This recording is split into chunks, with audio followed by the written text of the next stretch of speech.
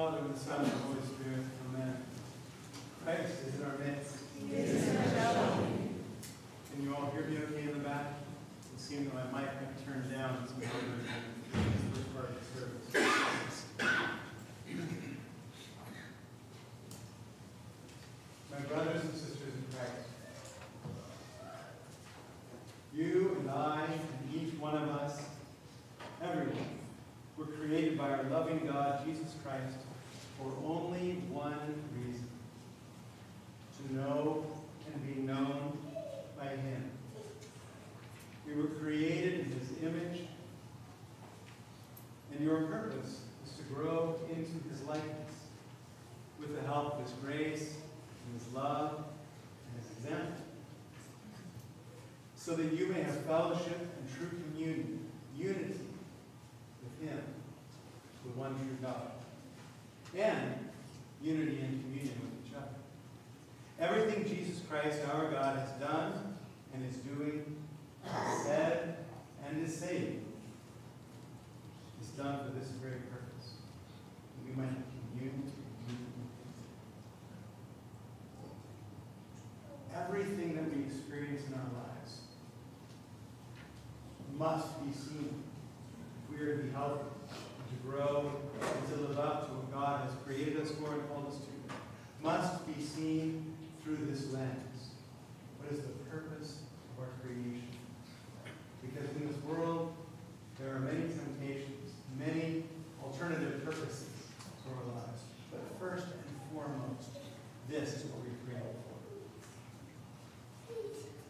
for. As I was trying to gather my thoughts for this homily and reading the gospel, a scripture came to mind, and I wasn't sure how I might integrate it in later, so I thought I'd just put it at the front and see if it trickles down somehow. But it's from St. Paul's letter to the Corinthians, the second letter to the Corinthians. He says, "Praise be to the God and Father of our Lord Jesus Christ, the Father of compassion, and the God of all comfort, who comforts us in all our troubles, so that we can comfort those in any trouble with the comfort we ourselves receive from God. For just as we share abundantly in the sufferings of Christ, so also our comfort abounds through Christ." The God of all comfort, who comforts us in all of our troubles, so that we can comfort those in any trouble with the comfort that we ourselves receive from God. Forgive me, it seems to bear repeating.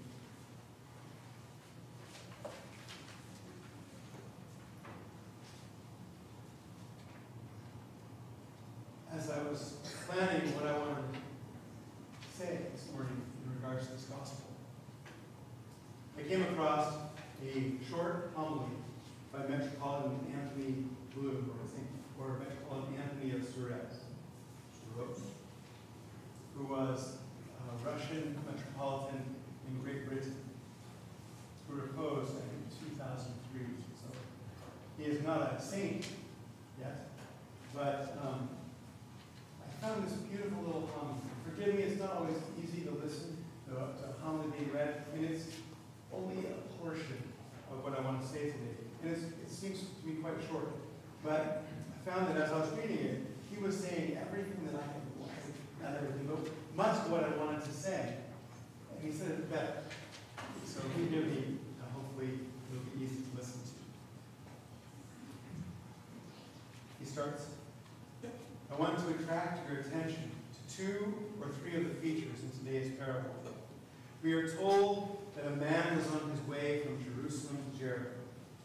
In the Old Testament, Jerusalem was the place where God lived. It was the place of worship, the place of prayer. And he was now on his way down to the plain, down from the mountain of vision to where human life takes place. And on the way he was attacked, stripped of his clothes, wounded, and lay on the wayside. And 3 men came one after the other, following the same road. The 3 had been where God lives.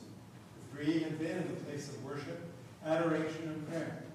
and two of them passed him by. The text is so vivid when it says the priest simply passed by. It does not even indicate that he cast a glance on him. He was a man vested with high authority. He had nothing to do with common human needs, at least that is what he thought. He had learned nothing from praying to the God who is love itself. And then another man came, a Levite, a man versed in the knowledge of the Scriptures, but not in the knowledge of God. He came, he stood above the man wounded and dying, and continued on his way. His mind was on higher things than a human life, than human suffering. And then a man who in the eyes of the Jews was despicable, simply by being what he was, not for his personal, moral, or other defects, but because he was a Samaritan, an outcast, a pariah. And this man stopped over the wounded man because he knew what it was to be rejected. He knew what it was to be alone, to be passed by others in contempt and at times in hatred. And he bent over this man. He did what he could do to heal his wounds. He took him to a place of rest. And all this he did at his own cost. Not only did he pay the hostelry for the hospitality which they were bestowing on the wounded man, but he gave him his time, gave him his mind, and gave his heart.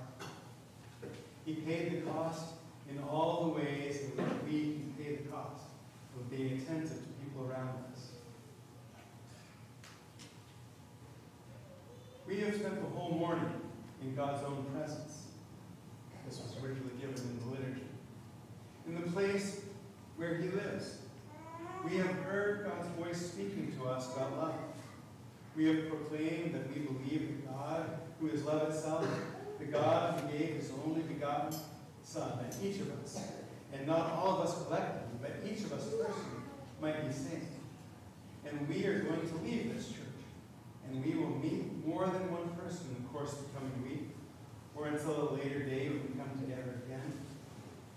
Are we going to be like the priest of the Levite, pondering on what we have learned here, keeping our hearts the wonder and the joy, but passing by everyone because to care for things lesser might disturb our peace, take our mind and our heart away from the sense of the marvel of having seen God and having been in his presence. If we do this, then we have understood little, if anything, of the gospel, of Christ, or of God. And if we ask the young man or the lawyer, if we ask like the young man or the lawyer, but who is my neighbor? Who is he for whose sake I must be prepared to let go of the deepest feelings of my heart, of the most lofty concern of my mind, of the best that is still within me? The answer of Christ is simple and direct. Anyone. Anyone who is in need of you on any possible level. On the simplest level of food or shelter, of gentleness and kindness, of thoughtfulness and friendliness. And if one day, and it may never come, but it may come at any moment, if more is asked, then we must be prepared to love our neighbor as Christ has taught us, with the readiness to lay down our lives for him. It is not a matter of giving one's life in the sense of being killed. It's a question of giving day in and day out of our concern to all of those who are in need of concern. Those who sorrow need consolation. Those who are lost need strength and support. Those who are hungry need food. And those who are destitute need clothes. And those who are in a spiritual disarray may need a word that streams from the very faith which we receive here, in which is life.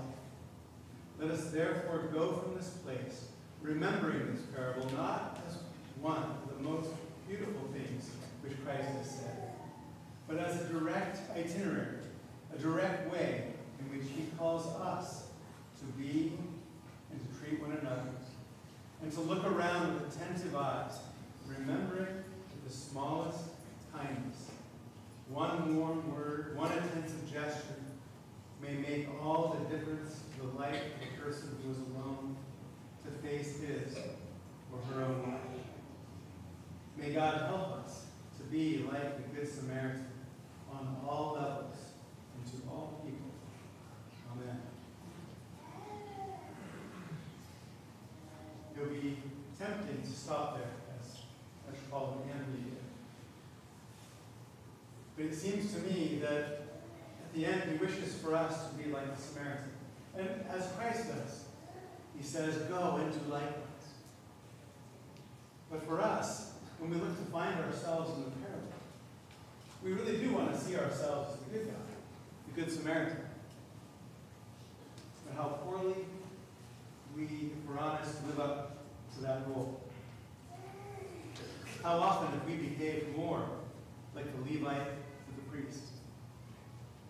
How often have we seen someone in need and we measure our ability to meet that need?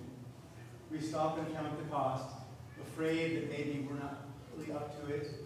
And by the time we reason within ourselves, our chance may be lost.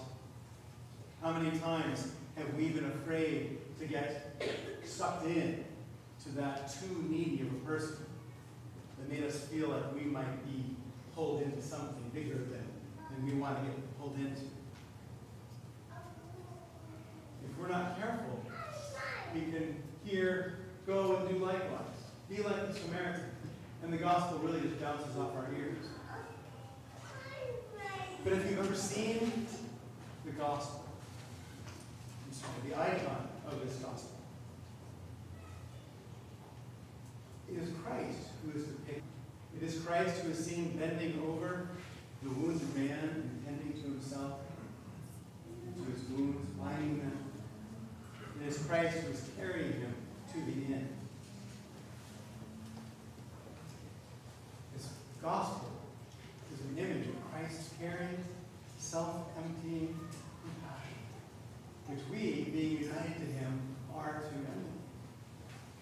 But if we are really truthful with ourselves, and we want to recognize ourselves in this gospel, as Father Timothy at the marriage retreat really pointed out, we're the robbed, the beaten, the broken, the bruised. We're the ones who are lying half dead on the side of the road. We've been beaten and wounded by this world around us, by the culture we live in, by the lives we live, by our own choices, by our own sins.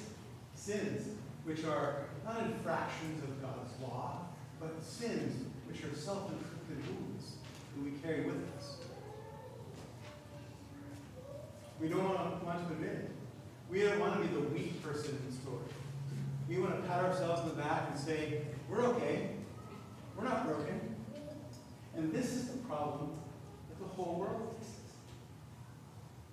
The world will not admit that it's broken.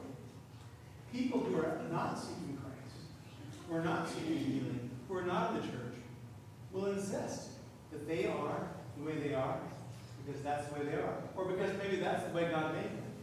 They're not broken. But our brokenness is the beginning of our healing. At least our recognition of our brokenness is the beginning of our healing. To acknowledge our brokenness and our wounds is our repentance. And repentance has been given us for salvation. Christ, the God of all comfort, has come to us, the broken, the wounded, the half-dead. And he poured on the oil of his mercy to heal our wounds. And the wine of his love, his sacrificial love for us. And he brought us to the inn, that is the church. And he healed us. And he continues to heal us. So that we can, little by little, go and do likewise. And we can live up to the admonition of Metropolitan Anthony to be attentive, remembering the kindness shown to us, so that we can give to others. Who better to give